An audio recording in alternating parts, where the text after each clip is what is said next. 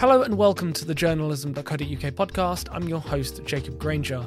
Each week we bring you the most interesting conversations from around the media industry, but before we jump in, my inbox is always open to our listeners, so if you want to get in touch, I'm on jacob@journalism.co.uk. Right, let's get into it. Today we're talking about addressing past failings when it comes to historical coverage of people of colour and marginalised communities. Our guest today is Sewell Chan, the editorial page editor of LA Times, and soon to be moving to the Texas Tribune. In September of last year, LA Times launched its Reckoning with Race initiative, which, in short, was its attempt to put its hands up and formally apologise for historically poor reporting on Black, Latino, Asian, and other underrepresented communities. And it was thorough. A series of articles followed acknowledging its role in discriminating against these racial groups, as well as the poor management of reporters of colour because of past standards. We hear a lot in the UK about the lack of diversity in the industry and how that, consciously or unconsciously, leads to overemphasising certain stories and scapegoating marginalised groups. Well, here is one newsroom which is trying to atone and rebuild after a long history of coverage which has stood for white supremacy and fueled stereotypes. Coming up, Sewell reflects on the initiative more and how readers have responded. After this.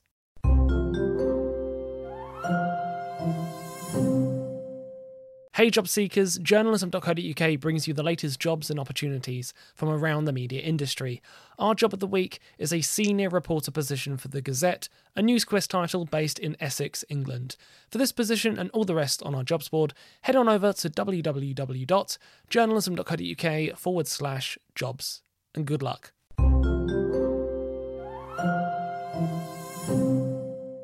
Sewell, welcome to the journalism.co.uk podcast. Thanks for making the time to come on. Can you give our listeners a snapshot of your working scenario at the moment? Hi, Jacob. Thanks. It's nice to be here. I've been working from home by and large continuously since March of 2020. My company actually began a very partial reopening in July, in which no more than 10% of employees could come back in. I am part of a cadre of volunteers who've signed up to come in a few times a week. So we are going back to the office in El Segundo, but plans, of course, are on hold for any further expansion given the spread of the Delta variant. Yeah. Do you like working from home, or do you really miss the newsroom? I was someone who had come into the office with near religious devotion for 20 years, and it was a big adjustment at first. I feel very fortunate that I have a space that I can be comfortable in, has good light. I just live by myself, so there aren't many distractions. So it has been a productive year, but certainly at times, frankly, a lonely and isolating one as well. And I do miss the camaraderie of the newsroom. I'm not sure I want to go back the number of hours I previously worked at offices, but I do think that some day-to-day interaction is important. And I do worry a little bit, frankly, about younger journalists, journalists in the first decade of their career. The research seems to indicate that people very early in their careers especially benefit from being in the office. You just learn a lot, as I did when I was in my 20s, from people with more experience, just, seeing how they conduct and comport themselves. And, I hope we can get some of that back. That'll be quite interesting to draw upon as we talk about what's been a big staple of your focus in the last year. We're going to talk today about the Reckoning with Racism initiative that the LA Times launched in September 2020. And I guess this was really a self-examination of the past failings of the organization when it comes to reporting on issues impacting minority communities. And was that what it was about? Was it about kind of righting wrongs, burying the hatchet, or really showing that transition of how attitudes are changing? I think more the former than the latter, Jacob, but I'm not sure I'd call it burying the hatchet, if you don't mind. I think it's a little bit more nuanced than that. Just by way of context, the Los Angeles Times was founded in 1881, and the truth is that the founders of this place were also among the kind of, city fathers of Los Angeles. Technically, LA's history goes back to the late 18th century, during the era of Spanish rule. But in reality, this place was not settled other than by indigenous folks, who, of course, are a very important part of the LA story. This place wasn't settled in large numbers until the late 19th century. So the men who founded the LA Times were really among the men who also made LA what it is. They brought the railroad out here. They moved water irrigation to serve this desert adjacent city. They promoted like heck real estate interests and speculation. They encouraged people from out east to come here. Very similar to the original California gold rush of the late 1840s. And these men had a very boosterish sense of LA. They also, frankly, had a very naked political agenda. This place was dedicated, among other things, to the true cause of industrial freedom, meaning freedom of employers and of capital from the shackles of labor and labor unions and all that. And it was also a very racially and religiously even specific identity. These were not men who really knew many or were close to many, even Catholics and Jews, much less, African Americans, indigenous peoples, and the people we now define as Latino, who back then would have simply been described as Mexican, because, of course, this legally wasn't part of Mexico until the 1840s, right? I'm not saying that they carried that agenda throughout all of the next century, but the fact is that history still weighs over this institution, and in remarkable ways, given that it's now 140 years later, right, this December. So it's impossible to capture that history in a single article, right? It's really impossible. There should be books written about this. There have been a few. I think they're rather dated and don't necessarily take the perspective of what it means to do LA journalism today in the LA of today. So the main impulse, I think, behind the editorial, at least, was really a desire among ourselves as journalists, but also among our colleagues as staff members who organized, Black and Latino caucuses within the Los Angeles Times News Guild, the labor union representing our employees. And they really asked for this kind of accounting and reckoning and a formal apology.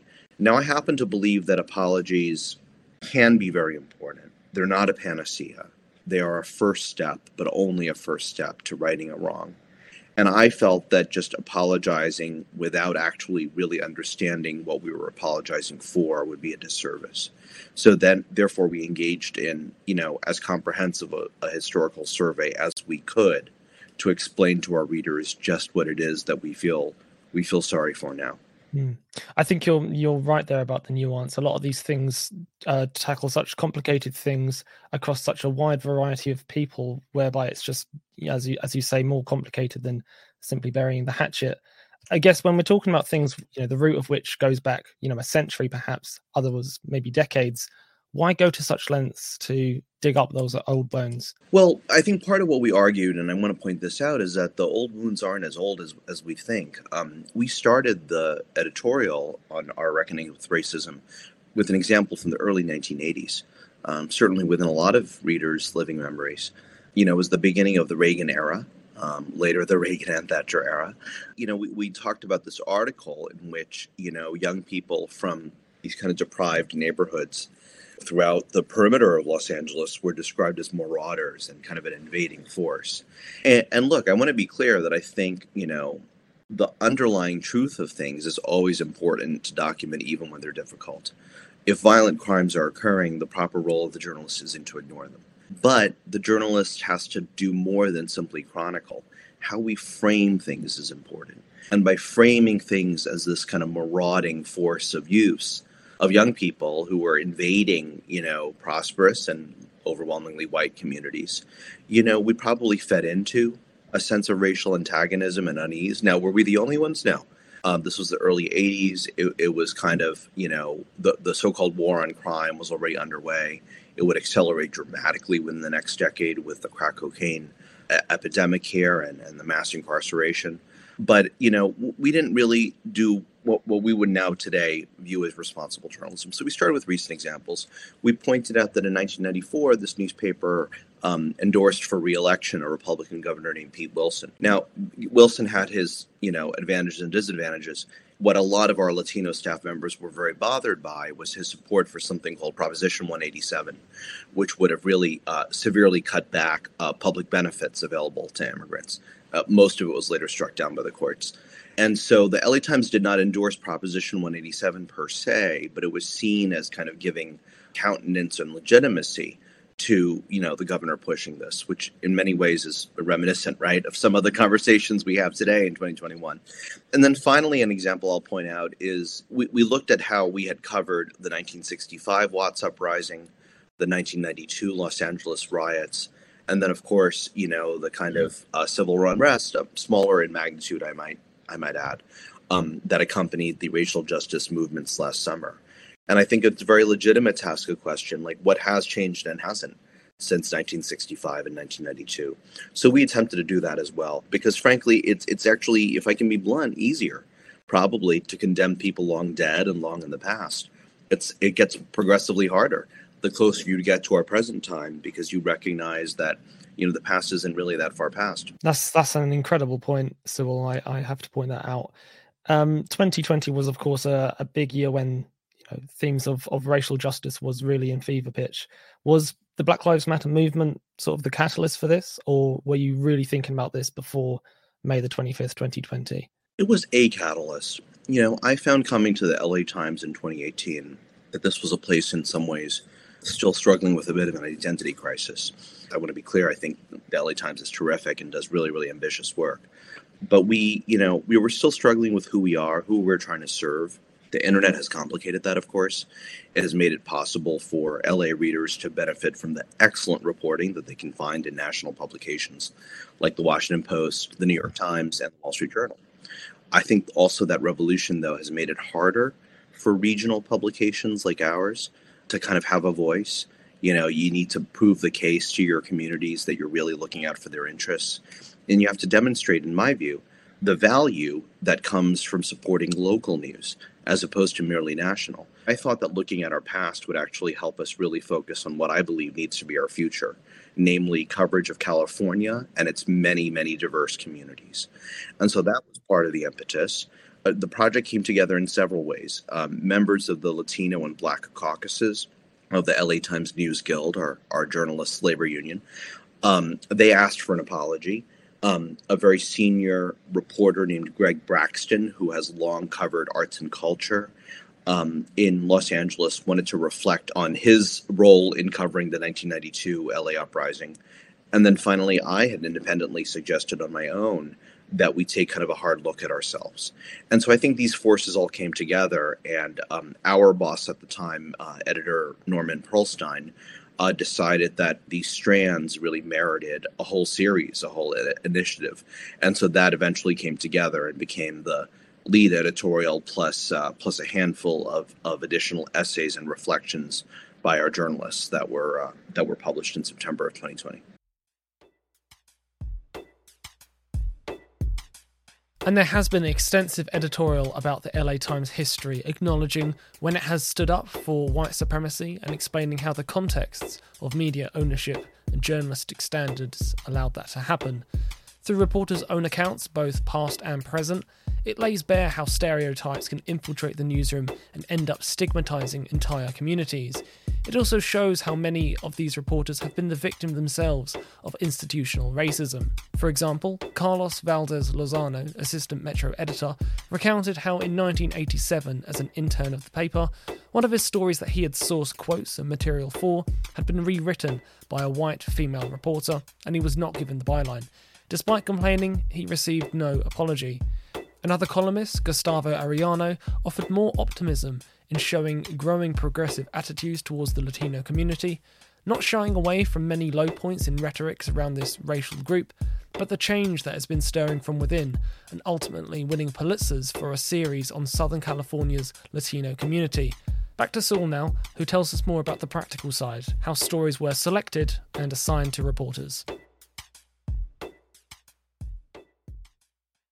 Well, I worked with a terrific editor named Sue Horton, who is a senior editor, used to be the op-ed editor. And Sue edited the editorial, of which I was the chief author. And then she kind of really assembled a really cool, kind of palette of stories representing the experiences of different communities. Initially, for example, the series was going to really focus on, experiences of Black and Latino journalists. I think the decision was made very wisely to expand that a little bit to cover the Asian American community. If we had had more resources and more time, we could have also looked at the LA Times' coverage of Native American and Indigenous communities, which I think is really, really important. We also commissioned something called Voices from the Times Newsroom, Past and Present, in which we talked to veterans of the LA Times about their experiences working here. And then finally, we also had a video and that really looked at the times as past as well. So it was a project that really came together. Obviously, as with any great piece of journalism, it took a lot of collaboration with people across disciplines, including designers, video journalists, photojournalists, copy editors, what you would call sub-editing, and fact-checking. That came together in about a month's time. Did you have to do much digging for this, or was all the information and all the records quite easy to find? Oh, yeah. I wish I'd had time to do, for example, archival research. I didn't, but I read a number of books about the LA Times and its history. I asked many people for seminal articles to read, and I conducted, a score of interviews or so. And, it's really probably about a 3 to 4 week process of research, reporting, and then writing. Wow, so that's quite the workload. How closely did you pay attention to editing? I said a moment ago how I suppose one of the theme in these stories is how reporters' stories were kind of taken away from them, where they were heavily editorialized, they lost their bylines, they were changed really from what the stories that they were trying to tell of these communities they cared about. How carefully did you think about editing these very personal accounts and experiences? Well, we obviously Sue and took great pains and Sue's a fantastic editor. And, she engages in a lot of questioning back and forth with journalists to make sure that their intent and the nuance and the subtlety, is conveyed. She'll suggest areas where, clarity of expression or meaning can be improved, and she'll let the journalist take the first stab at doing that, which is, of course, what great editors do, right? Bad editors just sort of set out just rewriting, and that's just terrible, because especially when you have something that's as personal and reflective as these essays were, you really want to preserve the journalist's expertise. Your question, though, also got me thinking about, the role of editors more generally. I think editors are at their best coaches and servants and supporters of the staffs that they are, privileged to work with and lead. And editors are also, gatekeepers of talent and really responsible for major decisions like who's let in the door and who gets to advance in the company. I think that's a very, very important responsibility. And editors, finally, were also gatekeepers of ideas, right? I mean, we sort of set the boundaries of kind of what is and isn't written about. And I think that being more reflective about those choices that we make and the kinds of implicit or other biases that might affect them is really, really important. I think a big part of what the last few years have taught us is that truly no one is free from bias. What we can do, though, is work really hard to acknowledge our blind spots, because all of us have them. Certainly being a minority does not exempt one from having one's own blind spots, in the hopes not of necessarily permanently squelching them, but rather to really make up for those blind spots in the conscious decisions we make. So what's kind of your big takeaway and lesson on how stereotypes kind of infiltrate newsrooms, how that leads to stigmatizing communities, and how that kind of harms media reputations? Look, newspapers are creatures of the societies in which they exist. I think at their best, newspapers have often been founded or led or owned by people who, yes, have power and privilege, but also seek to deploy that power and privilege in ways that expose the injustices and the hardships of living in America. At their worst, newspapers have been run or led by or founded by people who tried to exert, kind of naked economic and political power. And we know that the latter is not a kind of journalistic model that any of us wants. We all want the former. And so, one thing I'm heartened by is that the values of journalists, I think, are rather, I hope this is not naive, but I think the values of journalists everywhere world over tend to be pretty similar. We're people who want to interrogate and ask uncomfortable questions. Look, can journalism single-handedly rectify the ills of our society? Of course not. Can journalists help, focus attention around those ills and then move toward not just diagnosing the problems, but even talking about potential solutions? I think that's a big next frontier for journalism. We know that democracy, Jacob, is kind of in recession, or at least under pressure, in so many parts of the world, including in major leading Western democracies. And I think the way out of that is for journalism to not just decry what's going on and investigate what's going on, though those are essential activities, but also try to bring people of different persuasions together and serve as the kind of unifying force that we once were. Or as you read Benedict Anderson's Imagined Communities, he talks about how newspapers almost invented, the sense of a nation, the idea that, you could cover something as broad and vague and ill-defined as like France or England. That was not the case for most of our history. Certainly not the case in, before the modern era. And so when you look at newspapers going back to the 17th century and later, they helped bring about the very notion of community to begin with. And I think that, our being kind of sentinels of democracy, not to be too corny, is the best way to carry that community building tradition forward. Let's talk about impact for a moment, because a lot of this sounds like nice, virtuous ideas. But what did readers actually think? The following comes from letters to the editor after the project launched. Some people were indeed scathing, pointing out the lack of diversity that is still apparent within its ranks and the initiative being overdue. Here's one such example. It reads, "There is a horrific hypocrisy at your paper on the subject of race, and you have travelled at a snail's pace to correct it." But many, many readers voiced their support for the initiative. One letter read, "I would like to take this opportunity to thank each and every member of staff at the Los Angeles Times for daring to have the integrity in a sensationalized world." The reader identified themselves as a 40-year-old gay black man who has faced rejection by his peers. Others said it helped them understand systemic racism better, that rather than being a binary yes or no reality, actually unconscious bias can be at play. That person wrote, "The LA Times deserves praise for finally airing its dirty laundry." One even mentioned they revived their long-expired subscription because of Sandy Banks' column on her experiences as a black reporter in the newsroom. It reads, "I'm glad to be back with the LA Times. Keep up the good work." The response was overwhelmingly positive. I think people took very seriously that we're taking a sincere and humble and introspective approach toward our past.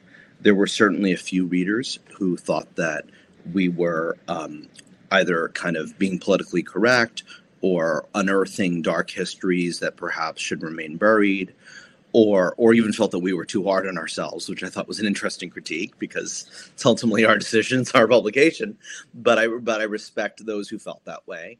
The reaction was generally very supportive. That the LA Times is far from alone in being a news organization that's reckoned with its past. Even as early as several decades ago, Southern newspapers were looking at their coverage or lack of coverage of the civil rights era. The Kansas City Star in the state of Missouri has done some really groundbreaking work looking at its historical coverage. Publications have apologized for not covering or misrepresenting real racial violence, including massacres and lynchings and horrific events. And so I think there's a lot of desire right now, across a lot of different kinds of publications to take a careful look. Someone sent me a project that was published out of New Zealand about that publication's historic coverage of Maori communities, which I thought was absolutely fascinating. So I think there are a lot of opportunities in our archives for us all to think a little bit about the past. So it's a great point. And no, there are other organizations, indeed in the US, doing other similar things. Sticking with the idea of impact, what has it changed internally for LA Times? What's the policy now on grievances that readers have with coverage? Has anything changed? I wouldn't say our formal processes change that much because they've actually been fairly robust, I think, or at least in recent years. Readers are always welcome to suggest corrections if they spot an error. Those are very, very carefully monitored, and corrections are published nearly every day. As a journalist, you'll never completely avoid making a mistake now and then. The key is to, own up to it when you've made one and then correct the record. We also have a reader's representative to whom readers can turn if they have complaints about ethics, standards, or policies. Everyone here has an open door from the editor-in-chief on down. Everyone's email follows the same format. But I think we've done better, taking a step back, though, from the mechanics. I hope we've done a better job listening. I think journalism at its worst, can be a little bit imperious or arrogant or removed. And that's really dangerous. Trust in media, at least in the U.S., is kind of at a low point right now. But I think certainly one of the first things we can do to kind of arrest or slow that trend, that trust erosion, is by being humble and by being open-minded and by being curious and above all by being empathetic, which doesn't mean that you're agreeing necessarily with an unpleasant viewpoint, but you do need to understand and put the work into understanding where that perspective comes from. Yeah. So how do you measure kind of the success of this organization? You said it has been quite positive. What do you base that on? Well, our newsroom diversity has increased substantially. There have been a lot of managers who've been hired who are really diverse, which is very important because in general it's easier to find interns and entry level journalists who are diverse. But then we have we have the pipeline problem where those journalists are not then empowered and advanced in their careers, and some of them may become frustrated and even leave, and we don't want that. I'm very proud to say that our masthead, what we call our masthead, which is our roster of the senior most editors, is, majority people of color. It's half female. And so as U.S. news organizations go, it's quite diverse. That said, we have a long way to go for the staff as a whole to represent, our communities. California is one of the states where non-Hispanic whites have been a minority of the population for about 6 years now. And, Latinos or Hispanic people make up about half of LA city and county and about 40% of the state of California. And so, getting to parity, getting to reflect, the richness of this community as it is, it's going to take time and effort. I do want to ask a quick question just about the decision to put some of these stories behind the subscription. What was the thinking there? Because I'm thinking that if you've got audiences who feel aggrieved about some of the coverage you've done in the past, why would they sign up to read your apology or acknowledgement of blame? Jacob, that's a really fair question and one I don't have a real answer for. I suppose I could have advocated more fiercely to make some of that coverage free. I'm not sure if we had that discussion. Yeah, the letter from your owner, Patrick Soon-Shiong, was obviously free, but some of the more deep dives were behind the subscription. I see. Well, I don't have an easy answer for that. I hope that people found value in what we wrote, even if they're uncertain about whether they want to subscribe long term. I do want to note that, one can easily take out a subscription and then choose to cancel, at a very, very low cost, if people feel inclined to do that. I think what you're getting at is a broader question of how do we become more just organizations and more inclusive if we're kind of insisting that only subscribers can read our content. I think that's a very fair question. The obvious answer or response is that advertising has kind of collapsed for all sorts of reasons, namely that all the money goes toward Google and Facebook and other internet giants. But that is an explanation. It's not an excuse. So yeah, it's a great question, and I'll reflect on that and think about it. I think you touched earlier on about the different forms of diversity that are out there: gender, sexuality, religion, age, class, disability, etc. Are there any lessons from this that you think your successors might take thinking about other forms of diversity? Not directly, but I do think that one of the lessons of all this is that communities matter, and communities have memory. And if you treat kind of any group badly or they feel that the coverage is really one-sided, and that really could apply to any community, I don't know, like Catholics, Iranians and Armenians in LA who have their own very, very rich history, the very substantial Jewish community here. After I joined the LA Times, we ran a very unfortunate letter to the editor from someone who was basically arguing in favor of saying that the incarceration of Japanese Americans during World War II was in fact a good thing. It's a very fine line. I don't think that our desire is to censor that outcome, that opinion, but we should have really demanded that letter writer had used some evidence for her position, particularly since the U.S. government apologized for this 30 years ago and paid reparations. So, examples like that. And we had to meet with members of the Japanese American community who felt, very concerned about that. We recently met with representatives of the Jewish community in Southern California to talk about rising anti-Semitism, not in our pages, but the phenomenon more generally. So, I think we need to be more attentive to the communities we seek to serve. That doesn't mean pussyfooting around difficult issues, but it does mean, always having one's door open, always, coming to difficult questions with an open mind. As you take your next step to the Texas Tribune in October, congratulations. What will you do there, and what will be your focus? I'm going to be the editor-in-chief of the Texas Tribune, which was founded in 2009 as an all-digital, nonprofit, nonpartisan news organization that covers Texas politics and policy. What would you say is your top skill that you've relied on throughout your career? What's fared you well? Curiosity and empathy. And how do you work on that skill? How do you train that muscle? By trying to avoid intellectual laziness and shortcuts, by always trying to look at issues in their fullness. That does not mean false equivalency, I want to be clear. That does not mean a false balance. On most issues, there are multiple perspectives because humans are complex and messed up. Being open and reflecting that we too are, as journalists, are complex and messed up is part of it. And trying to really maintain one's poise and reasonableness at a time when, unfortunately, so much of social media doesn't incentivize that. Sewell, thank you so much for all of your time and insights on the podcast. It's been a pleasure to speak to you. Jacob, thanks so much for this opportunity. Really great to speak with you and your listeners. Yeah, and all the best in your new role as well. Thank you, Jacob. Really great to speak to Sewell there, and lots to reflect on. One considerable takeaway for me would be making an apology to your audience from the perspective of lived experience. Some of their articles started with reporters saying how they grew up in homes where the paper was banned, and now they work for that organisation. Giving space to reporters to share their experiences seems like the key strategic tip from LA Times, as well as really diving deep into the history books to be very specific with your apology. If you like what you heard today, you can check out more of our episodes on Spotify, SoundCloud and Apple Podcasts. And if you'd like to join me on the show, I'd love to hear from you. You can get in touch on jacob@journalism.co.uk. But that's all we have time for today. I've been your host, Jacob Granger. Thanks so much for listening. Until next time.